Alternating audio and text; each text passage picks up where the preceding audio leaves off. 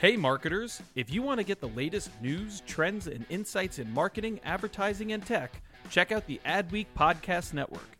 Learn from leading voices across media and marketing with original shows like Yeah, That's Probably an Ad, Marketing Vanguard, and Tech Magic with Kathy Hackle. Start listening now by searching Adweek wherever you listen to podcasts. My dad works in B2B marketing. He came by my school for career day and said he was a big ROAS man. Then he told everyone how much he loved calculating his return on ad spend. My friends still laugh at me to this day. Not everyone gets B2B, but with LinkedIn, you'll be able to reach people who do. Get a $100 credit on your next ad campaign. Go to linkedin.com/generate to claim your credit. That's linkedin.com/generate. Terms and conditions apply. LinkedIn, the place to be, to be.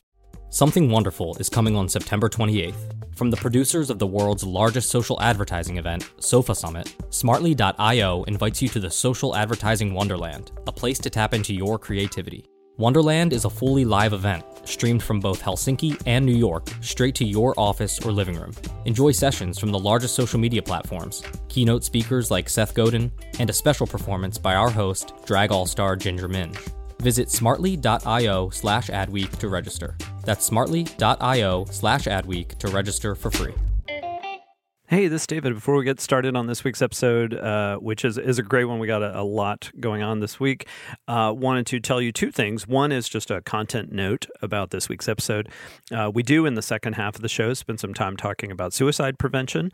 So if that's a topic, while it's handled, I think, very thoughtfully, and, it's something that's not specifically negative, but if that's a topic that you'd rather not hear about, I would maybe suggest you skip the second half of the show, but the first part, you'll be fine. It's nothing but positivity. And then I wanted to tell you about the Podcast of the Year Awards that Adweek runs. If you're into podcasting, which you're listening to a podcast about ads, so you're probably into podcasts. But if you or your agency or your clients or your business runs a podcast, you might want to check out the Adweek Podcast of the Year Awards. This is the third year that we've done these, and it is bigger than ever. We've added 7 new categories, including Best True Crime Podcast, and I can tell you from behind the scenes, we've already been flooded with great nominations for that one, but there's still plenty of room, so very excited to judge those. There's so many categories you can enter. And there is a Best Diversity and Inclusion Podcast. That one's free to enter. So you really, if you know of any great podcasts that are themed around diversity and inclusion, please suggest that they enter because it's totally free. And we've got so much more. And then we pick from the winners a Podcast of the Year grand prize winner, which is always a huge honor. And then we feature them pretty heavily in Adweek. So check it out. It is podcastoftheyearawards.com. That's podcastoftheyearawards.com, or just Google Adweek Podcast of the Year Awards. All right, let's get on to this week's episode.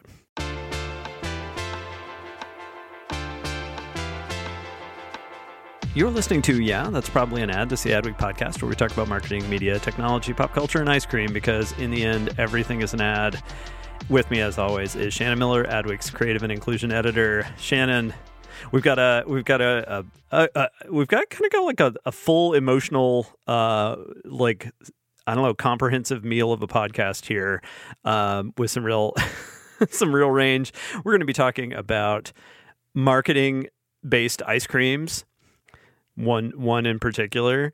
We're going to be talking about a really phenomenal nonprofit that is on the cover of Adweek this week. But before we get to that, and our beloved colleague, Robert Clara, who we're bringing back, who was on our last episode, but got him back again because he wrote our cover story. Before that, Shannon, we're doing one of our rare live food reviews. What are we eating on the podcast today? I really wish that the at-home audience can watch me vibrate with excitement. So today, if you are familiar with one of Geico's best campaigns, Scoop, There It Is, it was featuring the 90s hip hop band tag team, beloved 90s favorite tag team, pop culture paragons tag team, and their DC the Brain Supreme and Steve Rowland. Come on, an enduring hit. Whoop. My apologies. Whoop with an M. There it is. they're actually bringing that campaign back, or refreshing that campaign. And to celebrate that, Geico released a limited edition ice cream called Scoop There It Is. And it is a flavor that features all of the lovely ingredients that were mentioned in the commercial's customized lyrics, which Griner, can please refresh us on the lyrics on this one?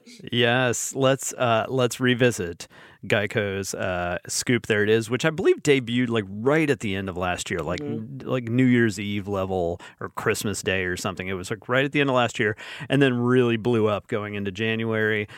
We've had entire articles about this spot. It is truly the most beloved Geico spot since Hump Day, and I would say is way better than Hump Day, but it is one of the best Geico spots ever, and Tag Team truly are just phenomenal guys. I got the real pleasure of getting to sit down with them a while back and chat with both, and they're great, and so it's been so wonderful to see this. Let's revisit. Lane, fire us up the clip of Scoop There It Is so we can remember the toppings that are going into this ice cream. French vanilla, rocky road, chocolate, peanut butter cookie dough.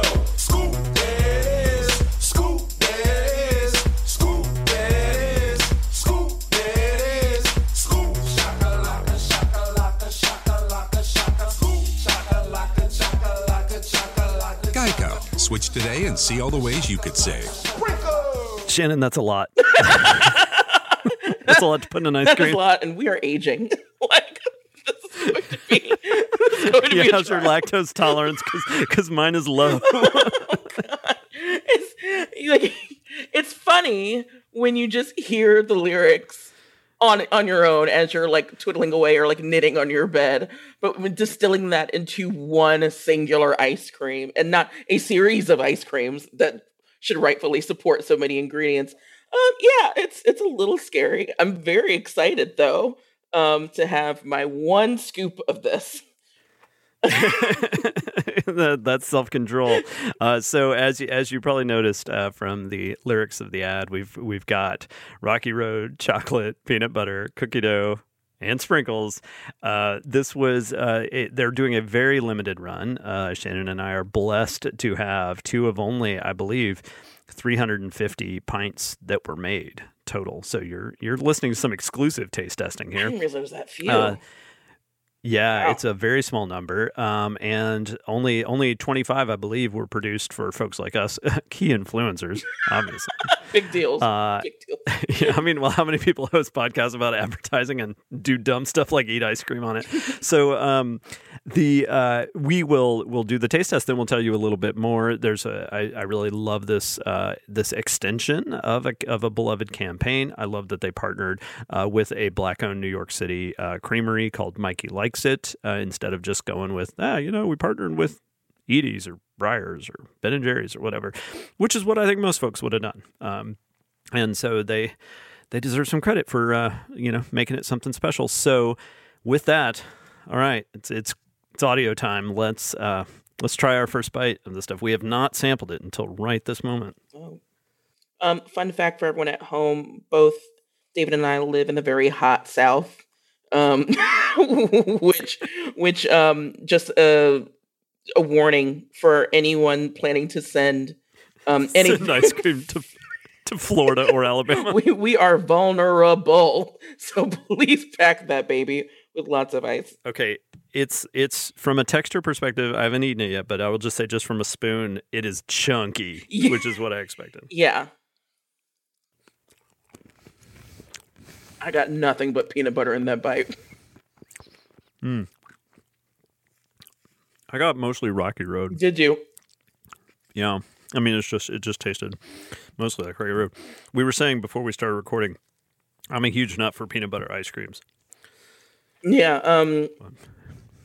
Mikey Likes It, who, another fun fact, was recently featured on Humans of New York. He got to tell his story about opening the ice cream. Very sweet guy. And it was nice to see the online community rally around him and sort of encourage each other to support his locations in New York. And I can tell you now that I can sort of personally see his vision when it comes to ice cream. This is a guy that knows what he's doing.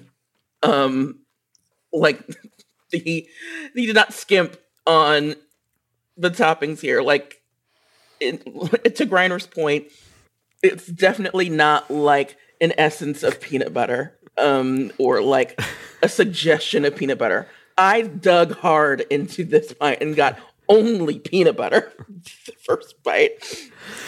I have been chewing the entire time that Shannon's been talking because it is a hearty ice cream. There's a lot going on. And this is my first time dealing with marshmallows and ice cream. I'll pass, but I'm glad I experienced it.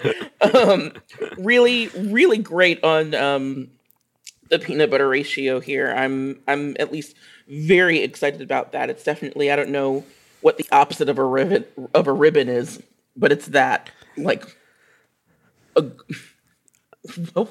gorge.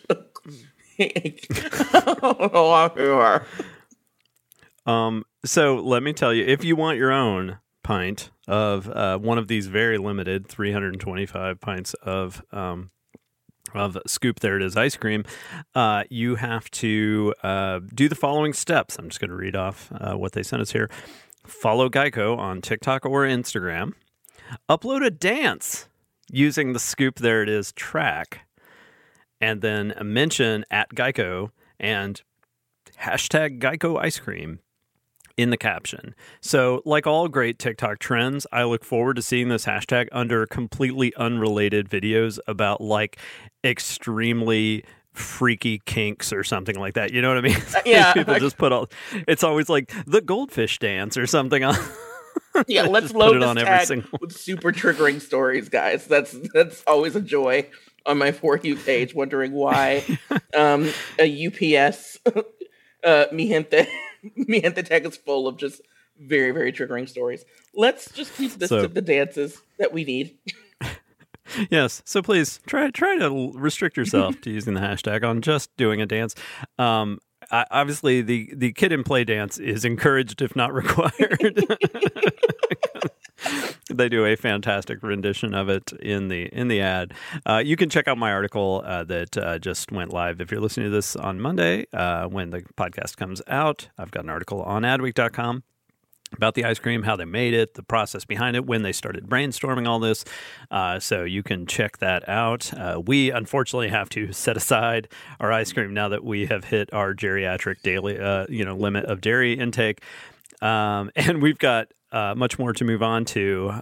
So Shannon, what's your final review here of Scoop There It Is ice cream? The first, as far as I can remember, the first ad inspired ice cream. I mean, like, talk about the power of advertising. Yeah, like I'm excited to see this because some of the ghastly iterations of ice cream stunt marketing that we've seen just this year really made me question this whole food as marketing stunts thing. Looking at you, Kraft mac and cheese ice cream. What? You're saying the mustard ice cream from French's or whatever didn't put you over the top?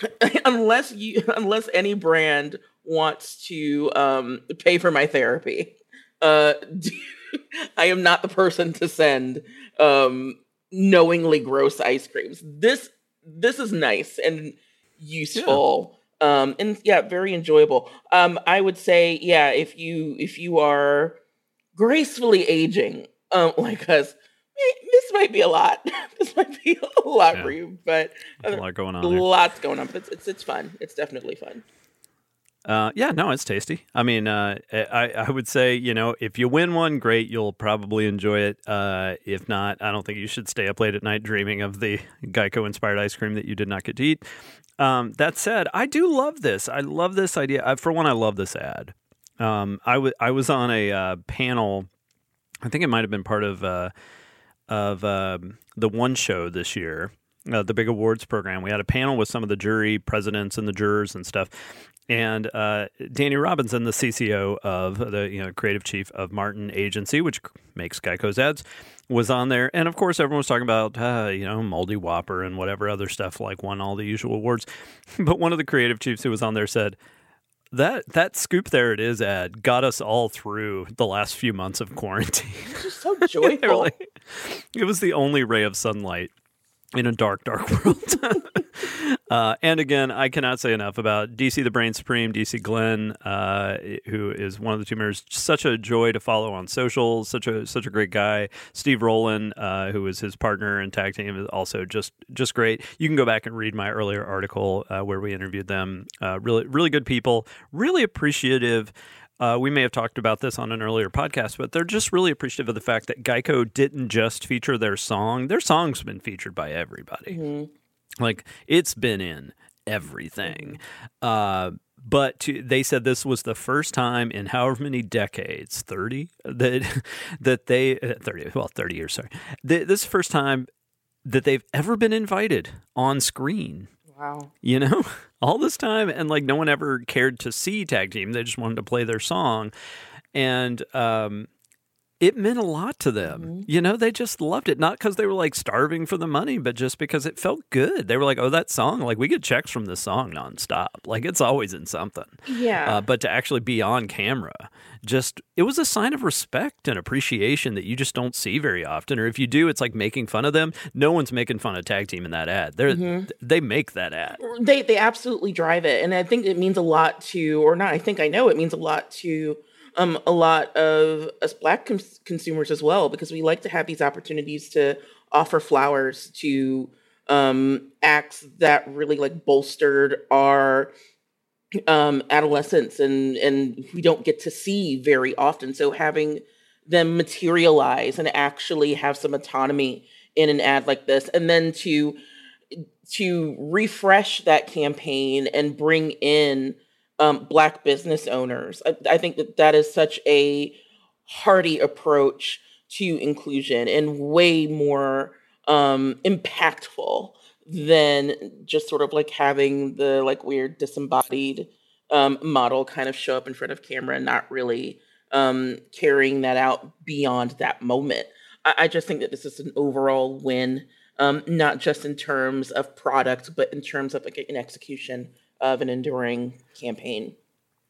Yeah, I think we talked about this on an earlier podcast, but what I love about this campaign and a few others that came out of last year specifically is that it's a great reminder for the ad industry that retro nostalgia does not have to mean white suburban nostalgia, right? Like I like Ferris Bueller.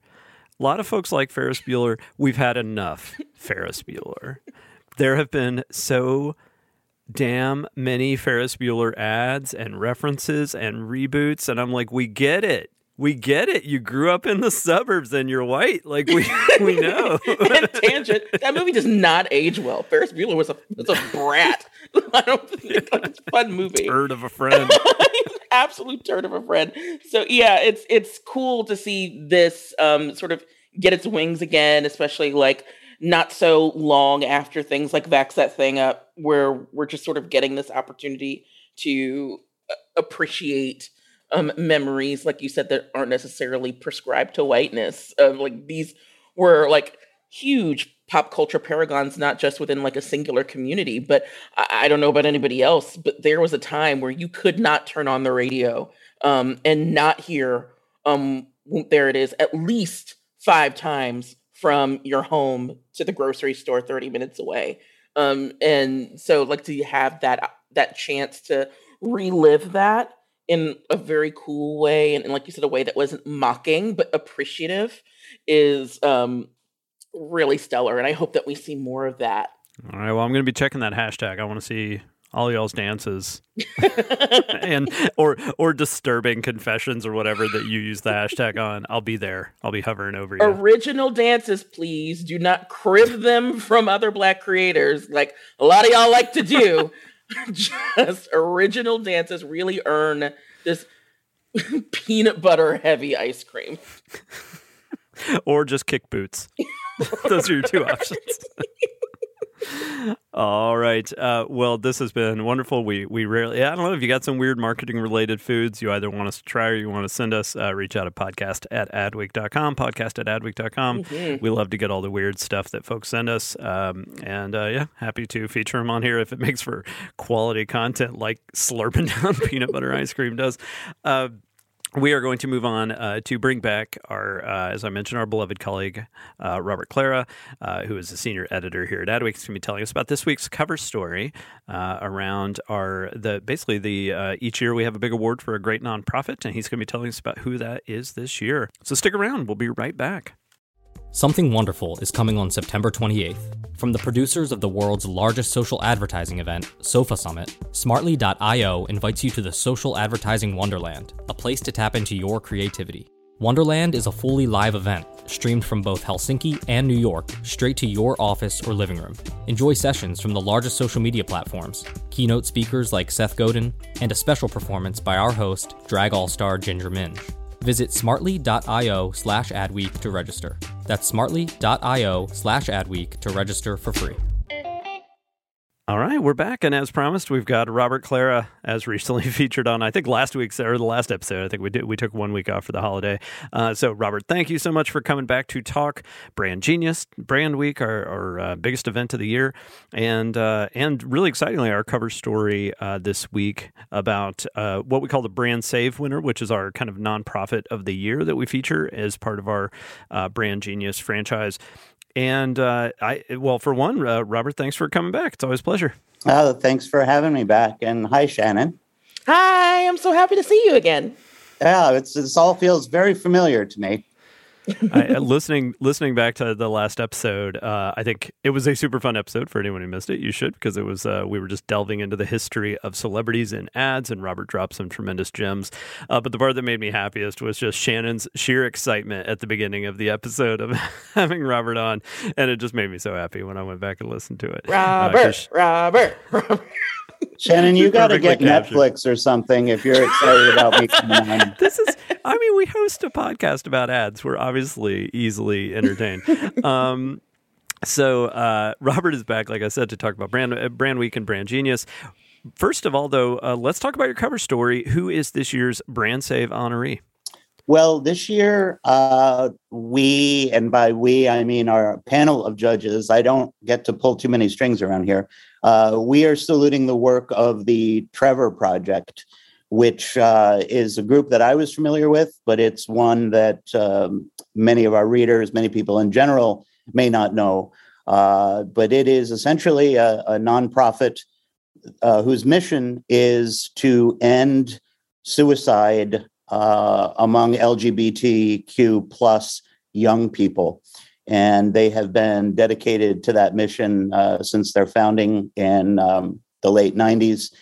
And even though I thought as a member of the LGBTQ plus community myself, that I knew a few things about Trevor, but having reported this story, I was quite startled to find just how much of a problem this is that they're addressing. So they're doing incredibly worthy work.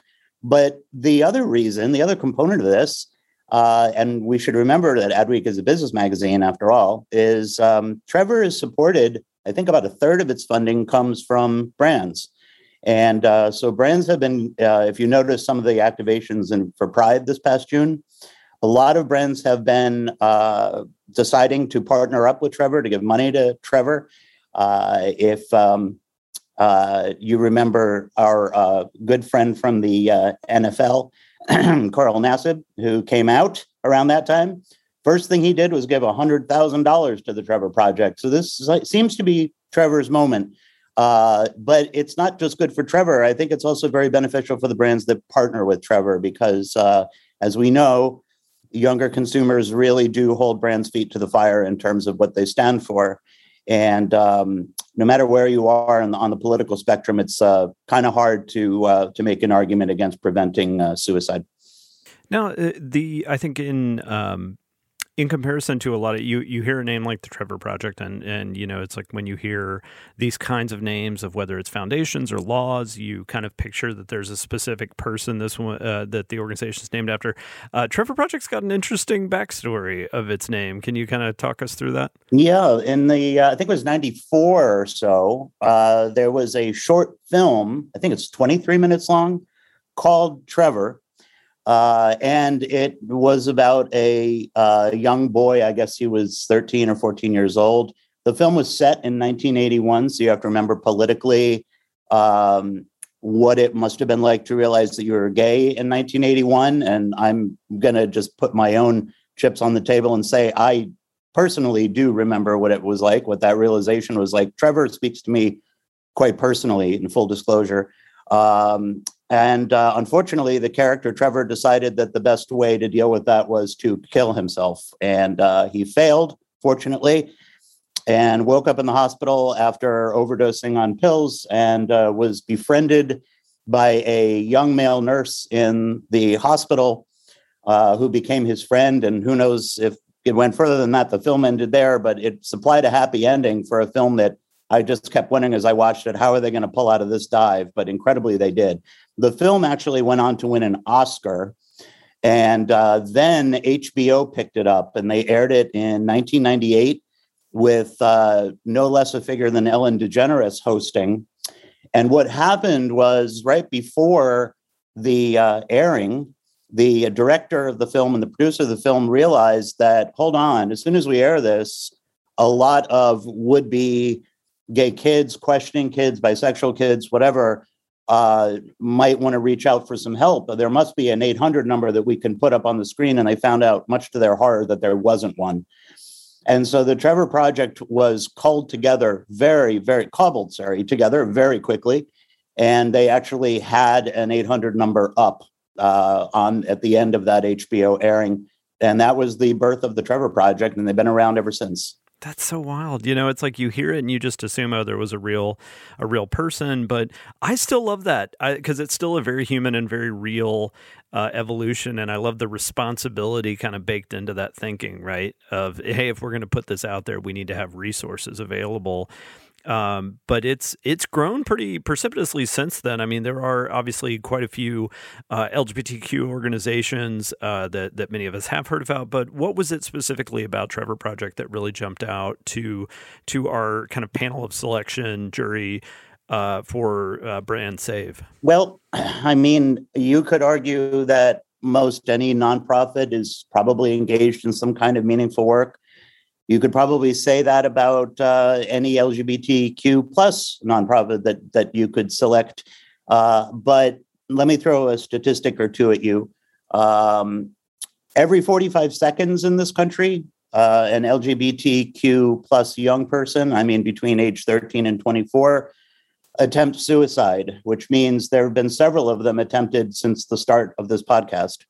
And according to a study that I found in the Journal of the American Medical Association, 40%, think about that, nearly half of LGBTQ plus high school students have seriously considered suicide. And overall, they're nearly 4 times more likely to attempt it. So when you consider that Trevor is obviously not the only organization that addresses itself to the needs of LGBT young people, but that they are dedicated toward addressing not just preventing suicide. It's important to talk about this. They also have the resources or access to the resources to get young people out of crisis situations as well. So it's not just a pep talk on the phone and then they hang up. They really, do a kind of full process depending on the person's need. They also do. These numbers blow me away. 150,000 crisis contacts, as they call it. And by that, I mean a phone call, a text, a chat, whatever form it takes. 150,000 of them were handled last year. And that number alone is staggering. Half of those calls were from kids under 18. A third of them were from people of color. And Trevor has close to 800 volunteers that are there around the clock. And, if somebody is in crisis at 2:00 in the morning in Topeka and sends a text, they will get an answer right away. So I don't know how else to make a case for how important that work is. Yeah, that's really phenomenal. And it feels like we're in such it can be a very heavy reality of how much, much more aware we are right now of the extent of this. Like, I don't think it's not like it's a new trend, right? It's the most depressing part of these kinds of stats and stories is the fact that it's always been this bad, right? Yeah, David, you raised such an important point. When I was, hard to imagine this, but I was once a teenager.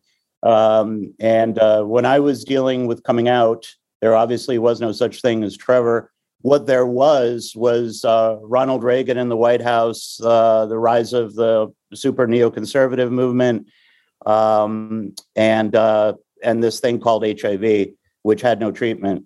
So that was a really serious crisis time. And when I was talking to Amit Paley for this feature story, and Amit heads up the Trevor Project, I asked him about, is it easier to come out these days than it was? And in theory, it is, right? Because we do have ostensibly a more accepting society. But yet that's only statistically speaking. If you're in a certain part of the country, that may be true, not true. If you're in a certain type of household, that may not be true. And as you were alluding to, David, politically speaking, this is a really, really polarized time in this country. And the kind of intolerant or even hate-filled rhetoric that we've heard quite a bit of in recent years, that trickles down to LGBTQ kids as well. They hear it and it affects them. Amit told me that in the 24-hour period after the 2016 presidential election, their call volume doubled. And I'll just let that mean what it means.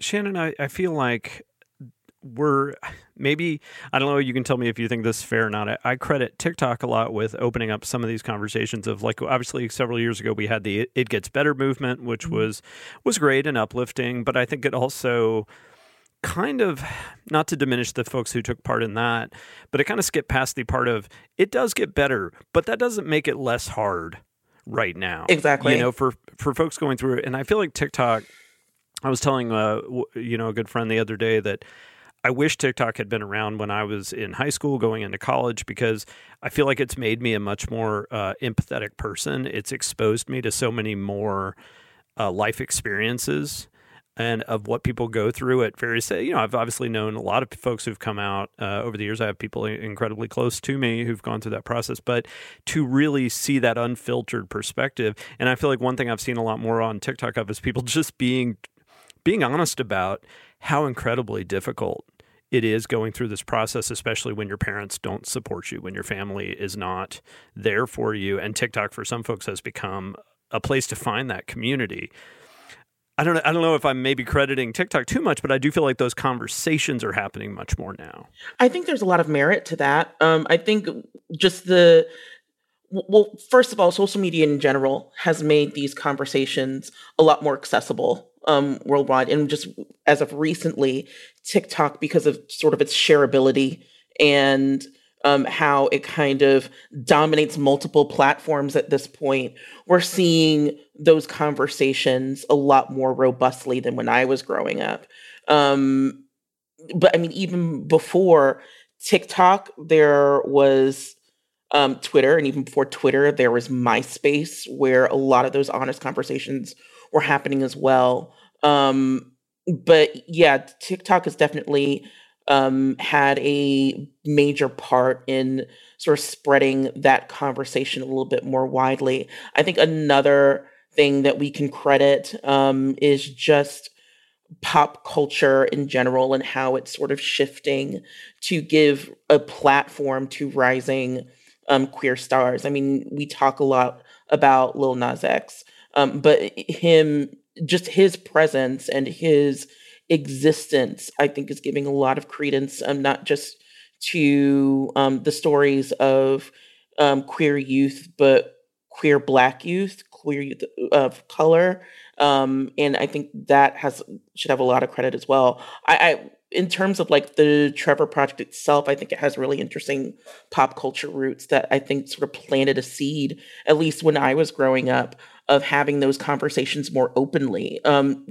Just hearing the origin story of Trevor Project is so interesting, because I think for a lot of folks in my generation, we didn't hear about it until much later, with the rise, oddly, of Harry Potter, because Daniel Radcliffe's involvement, I think, sort of thrusted the Trevor Project in a much brighter light, at least for us. And I remember just around that time, people sort of getting a little bit more comfortable sharing their experiences and taking those conversations worldwide. So, the TikTok is definitely responsible for a good portion of today's youth having those conversations or feeling comfortable having those conversations. But there are definitely different touchstones even before that where people just started to feel more comfortable, I think.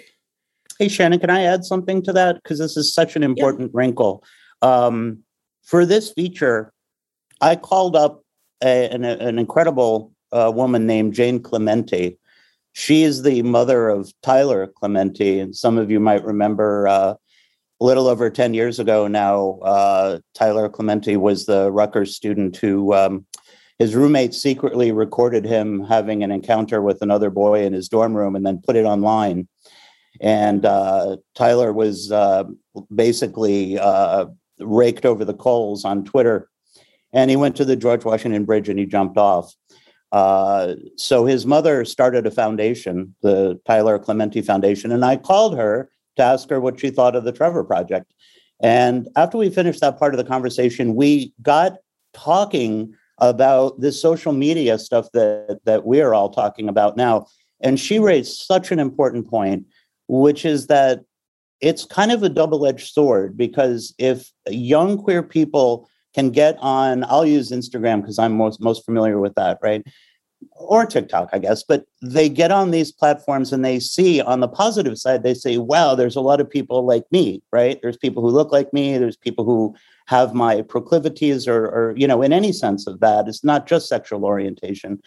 The difficulty is if you are a young queer person who's living in a super conservative household that has no support for you or even open hostility for you, sometimes to look at social media platforms and see other young people who are enjoying really accepting environments with a lot of friends and accepting families, that can be simply torturous.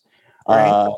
For almost like the way I would look at somebody my age who's a successful entrepreneur and is driving a sports car I wish I owned, right? Bad analogy, because I don't need a sports car, but we all need acceptance, right? So, sometimes I think social media has been really great in terms of providing a community. And Trevor Project has that too. It's called Trevor Space, and it's like their own little network, right? Their own little online club. And that stuff is incredibly important. But Jane Clemente opened my eyes as I realized this, but I hadn't really articulated it before, that it can be really, really hard for young LGBTQ kids to look at other kids that are, enjoying the things that they wish they had. And it can make them feel more cut off and more alienated, and hence the importance of what Trevor is doing. Yeah, and I think something that's been absolutely weighing on my heart lately is school's obviously back in. And this is one of those things, it's hard to tell to something we were talking about a minute ago. Has it always been like this? The answer is probably yes. And is social media and cell phone video just making it more common to see examples of homophobic violence in schools and attacks against kids? There was a video that went viral of a kid, at I believe an Arkansas school, who was bet $5 to go rip a pride flag off a kid's shoulders at lunch. and he ripped it off him and threw it in a trash can and kind of threw him on the floor in the process. And other kids are just laughing at him. And, you can tell this is kind of, I live in Alabama. This is happening at a school near me, and there's been a pretty active protest effort to get the administrators. I will say that there are several schools in my region, the, kind of progressive suburb kind of area, that are great about these issues. And then there are schools that are not. And we're having this exact issue happen. And so part of me is like, well, I mean, I'm glad we have these videos. They boil my blood to watch them, but it's been happening. Kids have been living with this forever. Mm-hmm. And now we're just finally able to document it. And that kid who, I say kid, he was probably he looked like a full-grown adult. Mm-hmm. He was arrested. And he was arrested because of that tweet. He was not arrested because a vice principal called the police. Mm-hmm. And so I know that's a bit off topic, but it's just one of those things of I think all of us know the double-edged, I don't know if double-edged sword is the right metaphor, but the two-way street of social media, that it can both be a terrible place in the sense that it can expose you to even more hateful content than you would have before, but also it can give you an outlet into the wider world where there's accountability even when the people around you don't want to express accountability. Yeah, social media gives a platform to everything, unfortunately. So there's no filtration process there where it's we can block out this conversation and not the other. I think the only saving grace is now I think that with the help of organizations like the Trevor Project paired with these social media vigilantes and Gen Z who now see these TikToks, and instead of saying, oh, that's terrible, they're saying well, what are we doing to fix this? The amount of mobilization that I've seen just via TikTok alone. Now it's there's that small bit of comfort where I'm okay, we're going to give this about 48 hours because this person's either going to get fired or arrested. There's no way that it's going to just stay within this little section of the internet. I think that's sort of helping things a little bit and pushing the needle on actual progress. It's just that thing of we've now dealt with administrations and the powers that be that do nothing. So now it's going to have to be up to us to raise some hell a little bit. I think things like the Trevor Project are going to be key in keeping, in sort of facilitating these safe spaces alongside, these sort of acts of justice. But yeah, the social media aspects are such a weird Rubik's Cube of good and awful. Well, there was a tweet, Lil Nas X obviously tweets a lot of really fascinating stuff and a lot of his attention grabbing. He had one that has stuck with me in a way that it is now embedded in my in my soul, which is kind of funny because it was, not to say it was a throwaway tweet, but it was something where some troll, some critic responded to him on Twitter and said, you're obviously insecure in your sexuality, and that's why you have to keep making these extremely, sexual. I mean, they were talking obviously about the Montero video, and and that's why you have to be so hypersexual, because you're so insecure about your sexuality. And he shared the tweet, which I love about Lil Nas X, right? That he shares his haters, and then he said, "Yes, I am tremendously insecure. I had to hide it for so much of my life. I've had such incredible, guilt and torment inflicted on me by the world. And so I am 100% insecure about my sexuality, and I'm trying to work it out, and I'm doing it all in public." And I just, what a great post, and what that must have meant to young people seeing him share that. I'm getting really emotional now even thinking about that. But so yeah, to the point, I know we're kind of veering a little bit, but I do think we're at this really wonderful and sometimes awful moment, but this moment of real transparency, and I think Robert brings up a great point that doesn't make it easy to see that there is good and tolerance and love in the world, but not for you, not in your daily life is. a prison I can't imagine having to live in. And I'm so thankful.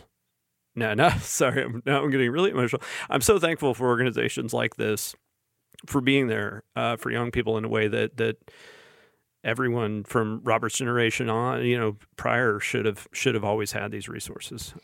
Yeah, I think that this comes at a really key time for us to be able to honor the Trevor Project and all the work that it's done for decades. I wish I had kind of come to grips with my own queerness when I was first learning about the Trevor Project. I think that could have really helped a lot of things in just my own journey. But especially with the past year, seeing some major pop culture figures, say some really ugly things about LGBTQ plus communities, and having to endure that over and over again, and having people like Lil Nas X and the Trevor Project and the entire cast of Harry Potter, unfortunately, having to rise against these awful pop culture paragons that are just peddling this ugly hate. It's so nice that we at least are having this opportunity to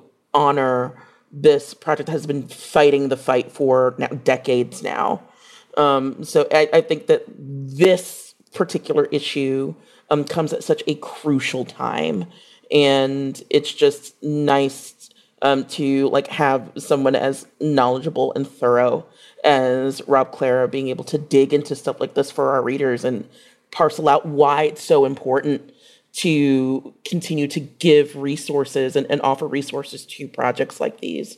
So yeah, and I'm still learning things about the Trevor Project. I didn't realize how deeply woven brands were into this particular effort. So I'm hoping that this issue will sort of bring that to light for more people, and will encourage other brands to sort of step into the fight and really take a stance against all of it. Do you want me to say something happy that'll dig us out of our maudlin mood that we're in? Sure. So, no, I'm really serious. And by the way, I think we need to reflect on the difficulty and the negativity. And I don't mean to be flip about that. But I just, something clicked in my head, Shannon, and as both of you were talking. I found some research. Actually, I was guided to this research from San Francisco State University. I don't know, it's a few years old, but it's not really old. It's recent. And it found that LGBTQ plus youth who find the support of just one trusted adult, that could be a parent, it could be any adult, right? The risk of that person ending their life or harming himself or herself is cut in half, right? And so, I hear myself and others in my community talking about this great day where, we can be totally out and, kids can come out and everything is going to be fine. I don't know. I know I'm not going to live to see that day. I don't know how far off it may be, but I do find it encouraging that it doesn't take an incredible miracle for a young queer kid to feel safe. It takes one person, one adult. And the Trevor Project can supply that voice at the most critical time. And then, in regard to It Gets Better, which I thought that was a great movement. But I had similar qualms as both of you did, it might get better. When is it going to get better? Can you wait for 5 years for it to get better? Right? Can you afford for it to get better? There was a lot of questions that raised for me. But in the interim, one adult who says, you know what, I know who you are and it's cool, right, can make all the difference. And good grief, how hard is that, right? Mm-hmm. I mean, yeah, that's my one request. I think all of us, you may not have an LGBTQ child for you to personally support on a day-to-day basis, but there are LGBTQ plus kids in your life. If you're an aunt and uncle, if you're, you have family, friends. I think a lot of us fall into the trap of assuming that kids are fully embraced these days, right? And that it is fine. Oh, cool. It's like I have so many, so many kids in my family who've come out in the last few years. And yeah, part of me just kind of assumes like, yeah, that must be a lot easier now. Good for them. But I rarely bring it up with them because it still feels kind of personal. I think it's worth taking that time to just say, hey, that's really cool. I bet that was really a difficult thing to say out loud, but I'm really proud of you. It's worth taking the time to do it. I'm proud of both of you. You're both such wonderful voices, and I'm honored. Honored to. Thanks, Reiner. So. Thanks, Dad. Yeah. So, on that note, we could talk all about our many other brand geniuses. We got another whole issue set aside for that on the commercial side. This week's issue is dedicated to Trevor Project. So check that out. Check out Robert's wonderful profile of them. Check out our Brand Week event, which is going to. I'm going to be there. Shannon, are you speaking at Brand Week at all? I am moderating a panel with MasterCard's Raja Mannar. So, the brand genius. Yes. So I am quite excited about that. Nice. And I will be talking to the head of marketing for Goldfish and other Campbell snacks about especially how the quarantine era has made people weirdly excited for like strange, not say strange, but innovative products. Like Jinko jeans, maybe? Yeah, like Goldfish, jalapeno popper Goldfish Jinko jean partnerships, which we will be talking about. Good. So yes, check out Brand Week if you work in brand marketing. It's a great conference. Robert, thanks so much for being here. It is always a pleasure to have you. 2 episodes in a row, just the dream, and we're living it. So thank you so much. Oh, thank you, David. It's a pleasure. And Shannon, great to talk to you again. Always good to talk to you. Come back anytime you want to. Well, I'm only a Slack away. All right, thank you all. We are out of time, but our theme music is by Home. This week's episode was produced by Nick Gardner and edited by Lane McGibney. If you haven't already, and I know I say this every week, but please do it. Please, it makes us so happy if you could leave us a review on Apple Podcasts or wherever you get your podcasts. They mean a lot to us. You can leave a rating, but we love seeing your actual reviews, what you like about the show, where you'd like to see us change and do more. We'll be talking about that more soon because I'd love to get your feedback on how to make the show even better and more interesting for you. So please leave us those reviews. You can reach us anytime at podcast@adweek.com. That's podcast@adweek.com. For Adweek, I'm David Griner, and we'll be back next week.